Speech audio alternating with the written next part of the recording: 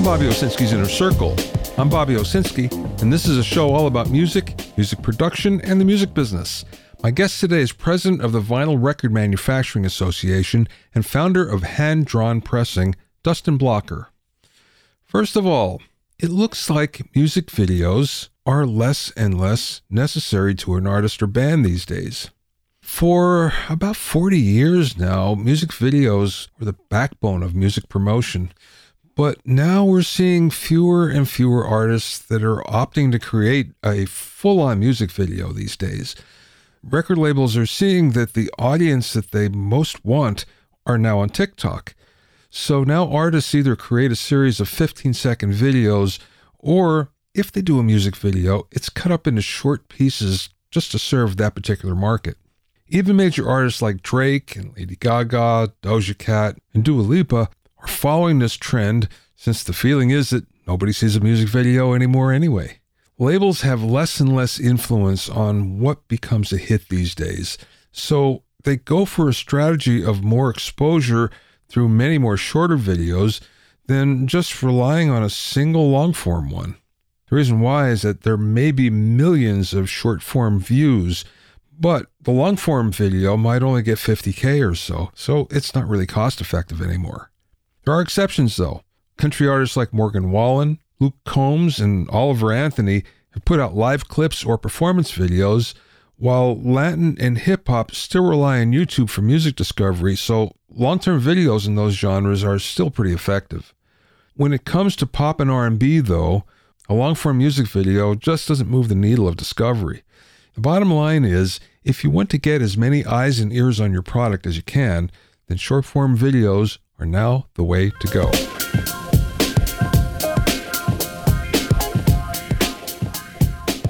If you have any comments or questions, you can send them to questions@bobbyowsinski.com. Also, I'm pleased to announce that the 5th edition of my Recording Engineer's Handbook is now available. It's totally updated and includes new sections on the latest cutting-edge recording technology, multiple ways to mic over 70 different instruments, a new chapter on recording immersive audio, new hitmaker engineer interviews, and much more.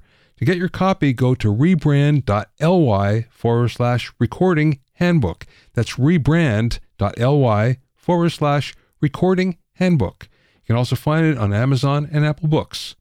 And remember, you can learn all about the latest in music, audio, and production news when you sign up for my newsletter at bobbyowsinski.com. There you'll also find out about openings for my latest online classes and special events. That's bobbyowsinski.com.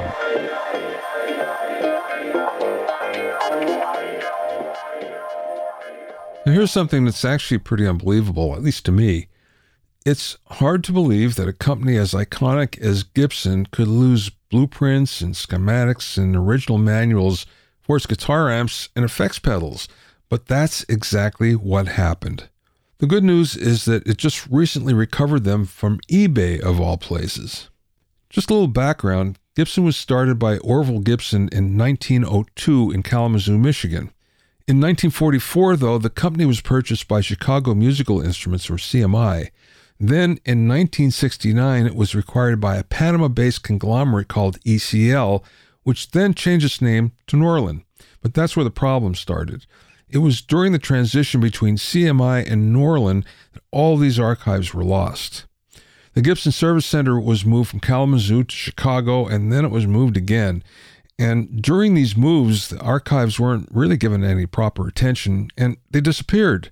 But luckily, a former employee held on to them and then recently listed them on eBay. The company saw this and obviously jumped on it immediately to get this treasure trove of knowledge back. The size of the paperwork recovered is said to run across several large filing cabinets. In it includes schematics for Gibson Tweed, Falcon, and Dual Medalist amps, Epiphone pacemaker and Ensign amps, and all of the long-lost Maestro effects pedals like the iconic Fuzz Tone, the Reverb Tremolo, and the Rover rotating speaker. Gibson has recently reissued some of these amps and effects, but now with the archives back in-house, perhaps they'll be getting closer than ever to the original. The moral of the story is that you never know what you'll find on eBay.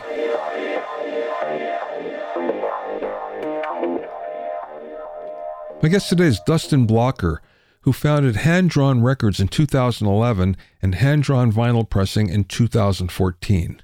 He's also been named the first president of the Vinyl Record Manufacturing Association, which is comprised of more than 30 companies from every level of vinyl production, including record labels, mastering, lacquer cutting, electroplating, record pressing, printmakers, equipment manufacturers, brokers, raw material suppliers, and even logistics service providers.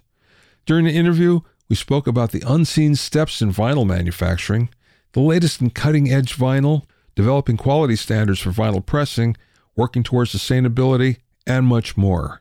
I spoke with Dustin via Zoom from his office in Texas.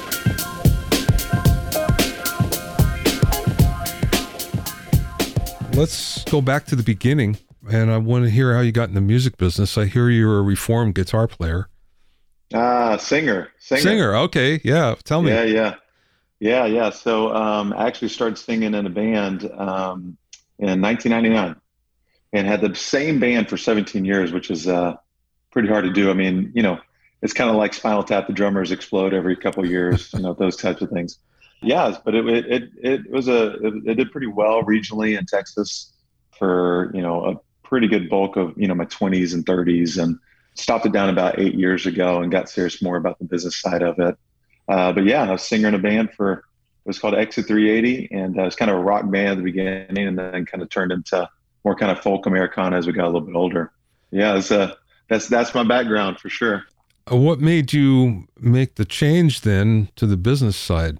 Yeah, so I mean, it's kind of the maturation of a lot of things. You get a good woman that says, "Hey, get off the road, and if you want to be with me," right? Yeah, right. No, so my wife, we actually met when we were 24, so about 20 years ago. So she put up with it for a long time, maybe longer than she should have. But yeah, I had to get serious about not being on the road. We have 3 children now, so it was tough having kids and being away from them a lot. So that was one of the big factors to that. Then I was kind of started working in the corporate world in my 30s, and kind of stumbled upon more of how do we turn music into a business type of mindset. And that's kind of the long and short of how we got to here. And then you got to Hand Drawn Records. So what drew you to vinyl? Yeah. So Hand Drawn Records actually started as an artist record label back in 2011. So I started as a record label. I was, again, kind of working at a corporation on the side. The corporation was the main gig, and then the record label was a side gig. But putting on shows and compilations and South by Southwest, which is down in Austin, and just kind of building every year. And then in 2014, I met my now business partner at the company that we both worked for, and he was really into music and kind of looking to do something fresh.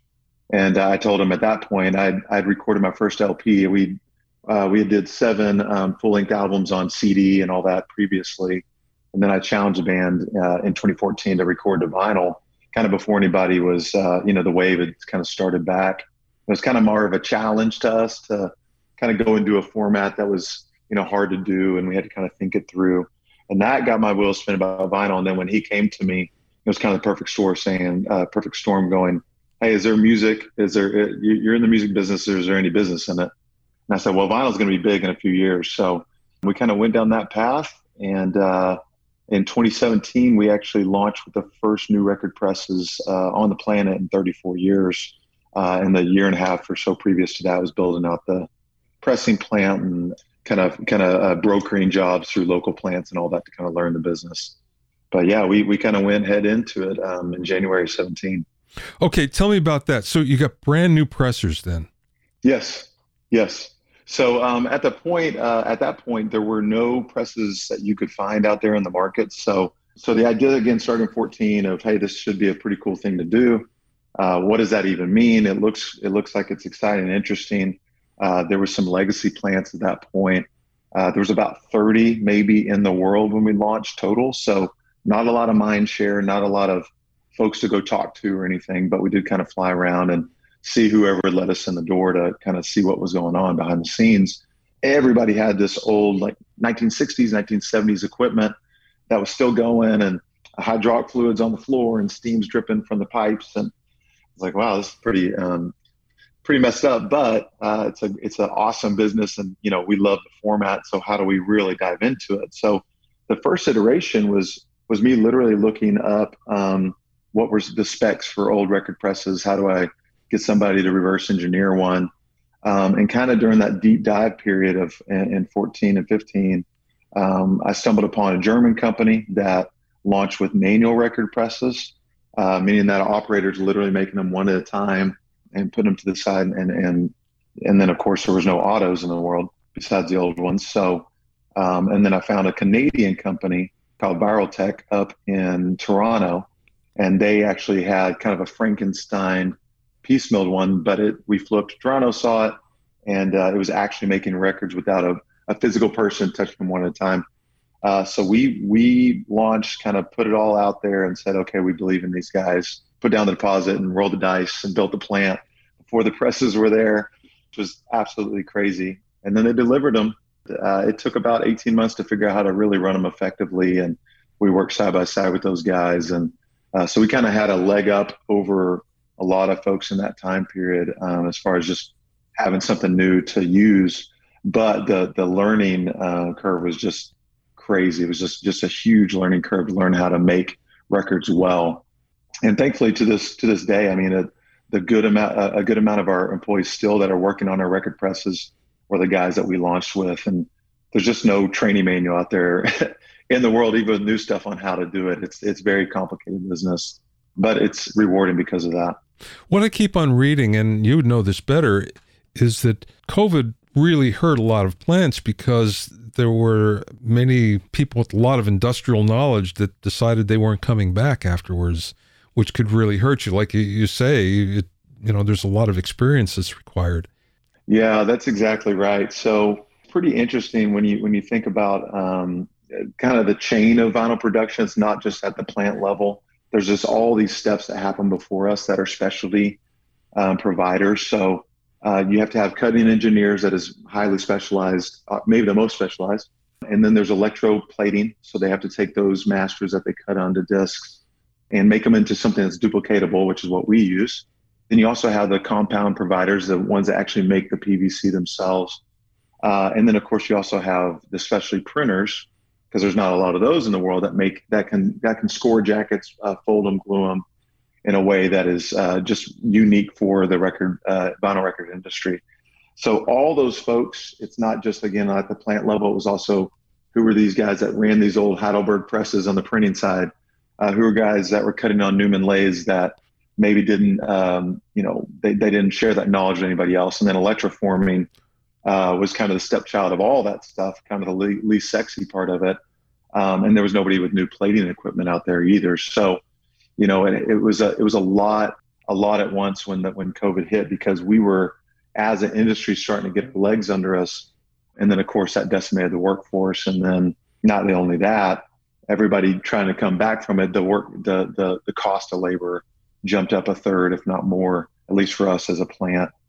So it just got way more expensive to make records at every level because it's very labor intensive. So, but yeah, we as a plant kind of survived through it. And then on the other side of that, I had started association with some of those in the supply chain, and it completely died during COVID.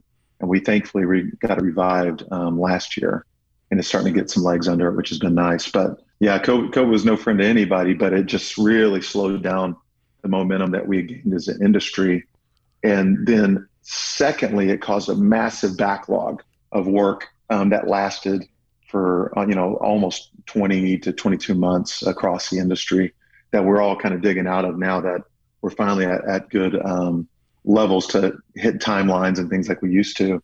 But it was almost a 2-year process of, sorry, I want to make the records. I'd love to make it happen, but it's going to be, 6 months, 8 months. And now we're back to the 8-week, 12-week timelines, which has been much better for us, much better for, of course, artists. You don't do any plating, do you? No, we get that outsourced. We use several platers in the U.S. Primarily, we use Welcome 1979 in Nashville. They do the cutting in-house too, so kind of makes it nice when there's a problem. We can ping them to go back and figure it out. Yeah, I would think that'd be a tough one. As I understand, there's a OSHA problem there. Oh yeah. Yeah, and it depends on what state, you do your plating in. Of course, it's because you're doing work with chemicals, but it's electroforming, so it's using nickel and then through electric current, and of course chemicals. You're making them attached to a lacquer plate, and then what you peel off are called your mother masters, and then from those you can make duplicates called stampers, which we at the plant stamp the hot plastic and make the records. Lacquers. So when the Apollo Masters fire happened a few years ago, everybody was thinking this is going to be the end because, as far as I know, there's only one place that manufactures lacquers right now. Is that true? That's correct. Yeah. Yep. That is absolutely true. It's in Japan. Oddly, though, mostly surprising, I guess I should say, is that there hasn't been a slowdown in supply. So, yeah, when Apollo burned down, everybody freaked out, and that was actually right before COVID hit. It was like the month before COVID hit. So I was like, oh no, now we're not gonna have any lacquers. Where's the business going? What's gonna happen? Because if there's no lacquers, there's no records. That's how fragile it all is. So if nobody can cut the masters, which is the first step of the process, it doesn't matter if there's 200 plants on the planet, nobody can make anything. So there's lacquers, and then there is DMM, and there's a few DMM, which is direct metal mastering, that cut onto copper plates instead of lacquers. But there's a conglomerate that kind of holds all those, so they're just not readily available for independent plants. So lacquers is the way to go. And sonically, typically, Sonics is it's a warmer cut with a lacquer versus a DMM. So artists prefer it. We prefer the sound quality as well. But yeah, so there's the one provider. They've kind of ramped up their production, and crazy enough, I noted earlier there was about 30 on the planet when we launched. Now we hear numbers that there's 175, maybe up to 200 are going to be by the time we hit next year. Record pressing plants on the planet. So you just imagine exponentially how many more lacquers and titles need to be made. But to my knowledge, and we're really dug in with the knowledge base, that's still the only guys out there making them. How about HD vinyl? So what do you know about that? Yeah, I know very little about it. I know it's something that they've been working on for several years. We started seeing pitches for HD vinyl. It had to be the 2019 Making Vinyl Conference in Detroit, I believe, that I saw their first presentation on them. I have not seen if they have a workable product out in the market. I have not heard about them launching or it being any kind of big player. I really don't know. I had dinner with them before COVID, and they were telling me that their biggest problem was the precision of the laser that they needed. And they found out that even the most precise laser available, even to NASA, was not sufficient for what they required. So they went to the University of Vienna and they hired the top physicists there to come up with a brand new, super precise laser. And that was the last I heard. It was in development, but that was the key piece to making it all work. Wow. Yeah. What's amazing, I mean, anecdotally, I've heard this several times from different people all through the chain for years. And it seems to be that when somebody wants to come and revolutionize the vinyl industry, that's just not how this works. So for lack of better terms, it's analog. Somehow Edison figured it out. He figured it out first, and it hasn't really changed much. It was a wax tube, a wax cylinder. And then, they had to figure out, shellac were the first ones. But the way that was always made, which is cutting physically into a record with a hard surface analog music through vibration is just, and then of course, again, the duplication of it, it went from shellac, of course, then to vinyl when it got standardized and the size got standardized and the RAA curve got standardized. But starting it over, and people say, what about 3D modeling? Let's, you can make all these 3D printers and you can make all this great stuff. How about that? Also, what about a different way of doing injection, right? So we're doing compression molding. What about injection molding? And everybody goes round and round. There's a company that's been trying to do injection molding for years and years. And I believe maybe they're even off the ground with it, but it's such a tiny piece of the market that I know about that it just seems like all those novel ideas have never really taken on, where something that's 60 years old, the technology is 60 years old, seems to be the one that lasts, and it keeps coming back. And almost, it feels like it's unkillable. Well, you mentioned that there's only 30 plants when you started, and there's 175 or so now. I know that a lot of those use recycled presses. I know you are using new presses, but there must be other plants that do the same, right? Yes, exactly right. So there's two providers of the record presses, and they've been kind of on back order for years and years, of course. And what's essentially happened is they're replacing those old ones at the plants that still have the old stuff, and they have the cash flow to keep growing, et cetera. Those older models are kind of getting phased out with these newer models. And then, of course, new guys to it, like, guys like us that have been doing for, sub 10 years. There is only one way to even get launched, and it is with new equipment. So really the heavy lifting of those 170 whatever mostly come on the backs of new presses. There's just no way to make the old ones work any longer. That some have been in production for 60 plus years. At some of the plants we've been to, kind of legacy plants is what I call them. There's boneyards of 40, 50,000 square feet of just like you would see at an old auto yard of parts on the ground, and we need an old chassis, and let's go grab it. Let's go get a spring from a 1955 Chevy, whatever. And that's kind of how these boneyards work for some of these old plants. And so they've had to just to stay relevant and be able to work, you have to have new stuff. But even on the new stuff, it breaks all the time. Literally every day you're breaking. So every plant has mechanical managers, us included, of course, on the floor there all day. We were running 24 hours for 26 months. Now we're down to 18, which is great. Much more manageable than running around the clock for 2+ years. So we get to be at 2 shifts, and thankfully that means we're not breaking as much stuff. But yeah, it's a hard row to hoe, regardless of how good or new the equipment is. It's just a manual analog process, very physical process. So, but the new does help, definitely. Tell me about the Vinyl Record Manufacturers Association.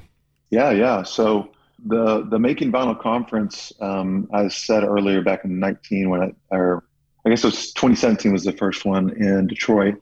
In 2019, it was in Hollywood.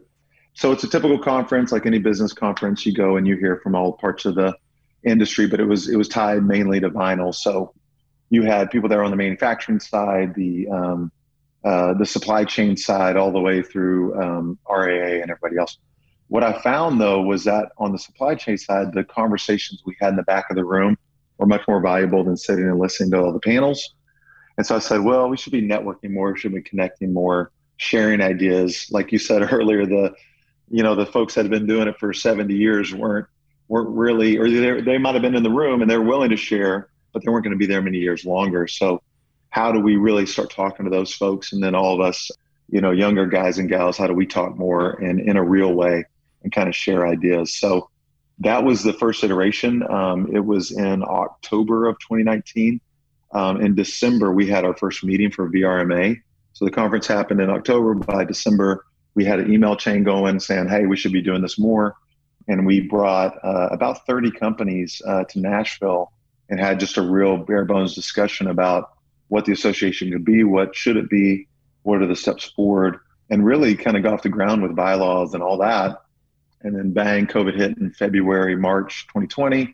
And then it just kind of shuttered down, right? We had some calls and talks, but what was really great is I got a call in it was about March of 22 saying, hey, that was a really cool thing. Let's try to revive that. So myself and a few other key folks, we kind of put the defibrillator on it and then try to restart it. And it has been taken off like gangbusters. So we've been together for about 14 months at this point, 16 months, and 44 companies are part of the association. And we've been able to go up to Washington, D.C. and talk about recycling and that greenwashing and all that good stuff. And then just really work on standards and practices, new technologies that are coming in the market, what that means to us. How do we, embolden or bolster up the supply chain to go out there and really keep this thing healthy and strong.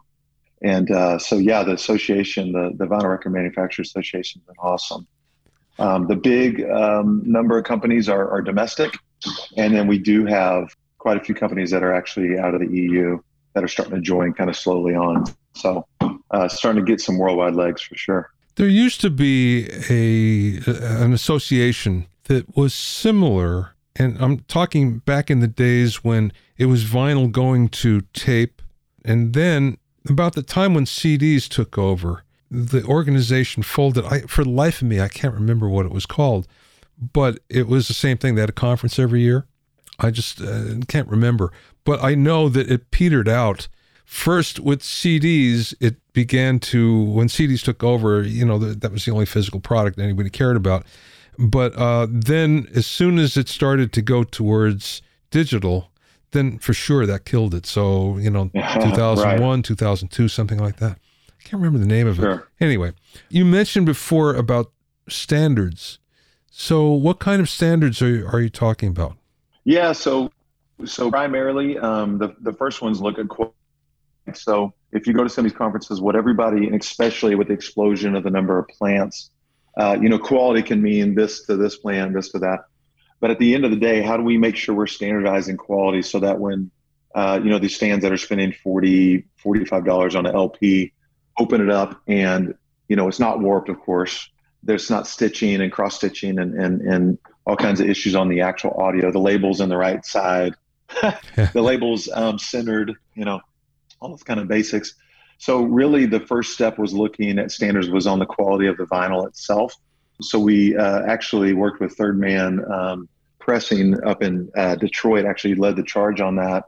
And they did a bang up job and worked with the committees within the organization and said, hey, how do we really put out a quality standards guide based mainly on QC, what to listen for, what are new operators looking for, what are QA specialists and QC specialists looking for on the plant floor, and what's acceptable and what's not.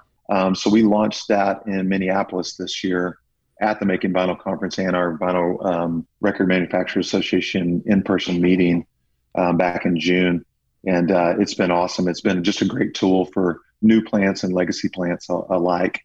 And then the next one on the standard side is actually working on a press operator's manual. So, there's not that, you said it earlier, there's kind of the older presses. And then guys like us, we have some new ones. There's only a few new ones out there in the market. But the way to make a high quality record is pretty much the same.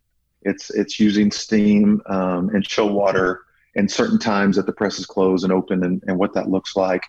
And so what is the operator looking for on the floor to be able to make high quality records precisely over a long period of time? So those have been the first two. The next ones that are in committee right now are the next level is looking at kind of warehousing, ERP solutions, cardboard specs, shipping specs, shrink wrap.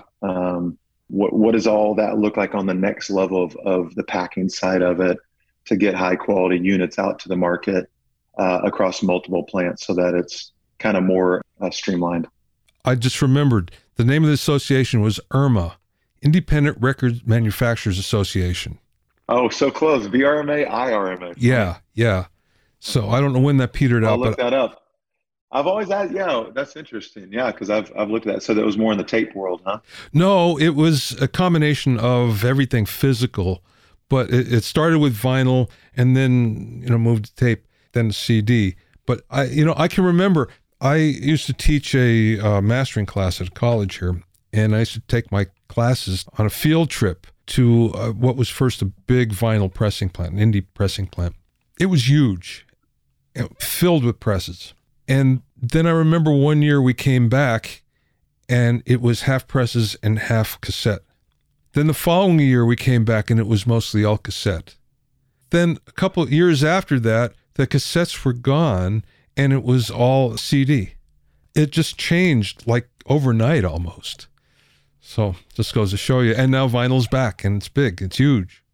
Yeah, that's amazing. Yeah, so it's interesting when you look at the arc of it. If you look at, the RA numbers from, 76, I think when they started capturing them to now, and kind of the like what you're talking about, I always think of it quality versus not compatibility. I'm blanking on the word I'm trying to think of. Put in your car, move through the day, anyways, as you're looking at the quality side, so the highest quality, of course, was vinyl, always was vinyl. Tape in the recording studio is actually a higher level of quality than vinyl records, but to get that into, to the mass is very, very difficult. So then tape actually had a hit down of quality, of course, and then CD combined the two things. But then, when digital hit, it started fracturing the market pretty dramatically. And then now we're getting to, there's just streaming and vinyl left. I mean, vinyl's been outselling digital downloads for 2 years, and it's been outselling CDs for the last year and a half too. So yeah, it's what everybody really sees is just going to be streaming and vinyl for the foreseeable future. You mentioned sustainability before. So where are you going with that? Yeah, so it's really looking at regional recyclability. So there's post-consumer, which is a little more difficult, right? Post-consumer, it goes out into the market. You got to try to get it back and chop it up and reuse it. At the plant level, post-industrial is where most of us live, and the ones that don't live there yet that need to get there. So not only, of course, is it great for the environment, but of course the bottom line, right? So what's really great about making records, what doesn't pass QC goes right back into the granulator, gets chopped up, gets remade into new records. Also, all the excess, what's called flash. So if you've ever seen a record being made, if some of your viewers or listeners watch on YouTube, something like that, the excess material that drops off, all that gets recycled. And that, by the way, for a plant, I mean, you will fill up, 10 bins every 2-3 hours. I mean, it's a lot of space that if you're not chopping it back up and using it, you're crazy, because it just would fill up a container load in a trash yard somewhere. So that's post-industrial. So that's really the biggest piece right now is plants that don't have on-site granulators to grind the material back up and reuse the material. Also, of course, what are called punchers. They punch out that center label, which is paper. If they don't have on-site, really educating them and giving them resources to be able to go out and purchase these things, to have it at the plant level. The second iteration of that, of course, is regionality, to have off-site companies that take that scrap and chop it up and send it back to you to use. Because there's really no value for PVC that we use besides maybe floor mats, because the rest of PVC, of course, is pipes in the ground, wall coverings, roofing materials, all those things that builders use. And the way that vinyl records are made, there's a lot of waxes to get sound quality way down. So it's not really valuable outside of our market to use. So we need to be able to reuse as much of it as possible. I had no idea about that. Okay, last question, Dustin. What's the best piece of advice that maybe you learned along the way or somebody imparted to you? For launching a record pressing plant or an association? Or Yeah, I guess it could go a lot of different ways, right? Yeah, just all the above. Yeah. I mean, I would say don't follow the dollar signs. I think I'm actually a little bit worried when we throw off that number of how many plants are coming online and what the demand actually looks like post-COVID. There have been some very large plants on the planet that have doubled, tripled, quadrupled capacity that essentially hold all the major label volume and can do all that volume without any of the mid-tier or definitely any of the small guys being able to even touch. And so, as you look at dollar signs, if you're a business guy and you go, I have a lot of money, I want to throw it and make a pressing plant, sounds really sexy, I would just caution to really see if you could do that much business regionally with local artists and regional artists without the majors being part of that equation at all. And so, I mean, thankfully we came at a time that we got to really grow with not a lot of pressure of that many more plants and competition out there. So we kind of got to grow our book of business naturally, organically. And to this day, I mean, that's what we live off of, is represses and new jobs off of existing customers by just treating them the right way and doing what we say. And if we can't hit a timeline, we just say, hey, we're not going to make it, rather than take it and miss it and not communicate it. So that, and then just trying to stay super high quality at the plant level. But I don't know if there's going to be that much breathing room for a lot of the new guys that come on. So I get I'm not skeptical because it is a big market out there, but I am a little bit worried for them that it's going to go a lot slower than it maybe happened for us all those years ago in today's market. So I would just caution to just if you're going to launch something like this, any kind of thing tied to the vinyl record industry, I would say make sure to have a lot of money in the bank. What we thought when we launched, it came true. We said we need 3 years of run rate. We need 3 years of cash in the bank. If we have virtually no business, that we can stay open and pay a staff and run skeleton and all that. And we were healthy from day one as far as how much business we had, but not to the level where we as owners could pay ourselves, or not to the level where we could go out and hire a lot of people and have 401ks and all that. That took until about year 4 and 5 and 6. So we almost, did make it through the third year, just financially, just going, it was just real close. And then, we made it. And then magically it kind of happens. But that's the big note I would say to small business owners, just to treat it with care, know that it is a craft, and take your time and hopefully do it right, and good things will happen. So that's how we got to where we are. And that's hopefully the message that can get out there and get out there to the artists too, so they know who they're working with. I'd say that was the one more thing, Bobby, is just looking at this huge growth of all the big, massive plants. They don't really need or want to service all the local artists and the guys that are making 1,000 or under. So if you don't know where it's getting made, that's a problem. Don't use brokers and all that kind of stuff, that if you don't at least know that broker is sending it to this plant, or to make your life easier as an artist, or you can work with the plant directly because you have enough time and energy. I would absolutely say that was my biggest piece of advice for the consumer, which is, of course, the label and the artist and the management group.